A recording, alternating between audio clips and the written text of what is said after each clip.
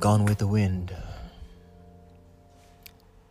As I sit here staring at the still waters and running through the various chapters of my life, I noticed a swan gracefully gliding across the lake by the corner of my eye, with their feathers spread as though wings about to take flight into the gloomy scenery that took form as clouds.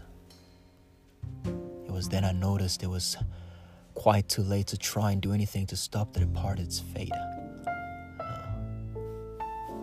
Now this is the debt I pay, just for one righteous day, drunken by stupor, bleeding like the rain. Years of regret and grief. Yes, a lot of sorrow without any sign of relief. Pay it I will, pay it I must. Until the end, and until the grave it seems, until then indeed. I need a true release. I need a fix that will give me the clasp of peace. Yes, I need that peace. Slight was the thing I bought with my ever-quivering lips. Small was the debt I thought. Small it was to be, and poor was that loan at best. It really wasn't worth all the hassle.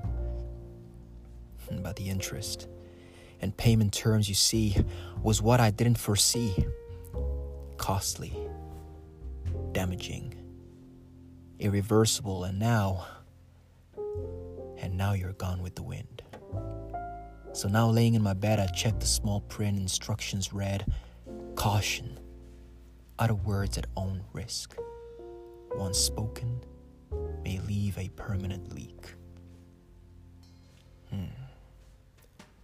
If only I knew the direction the wind was blowing, I would have gone against it. But it's quite late now, as it seems truly she's really gone with the wind.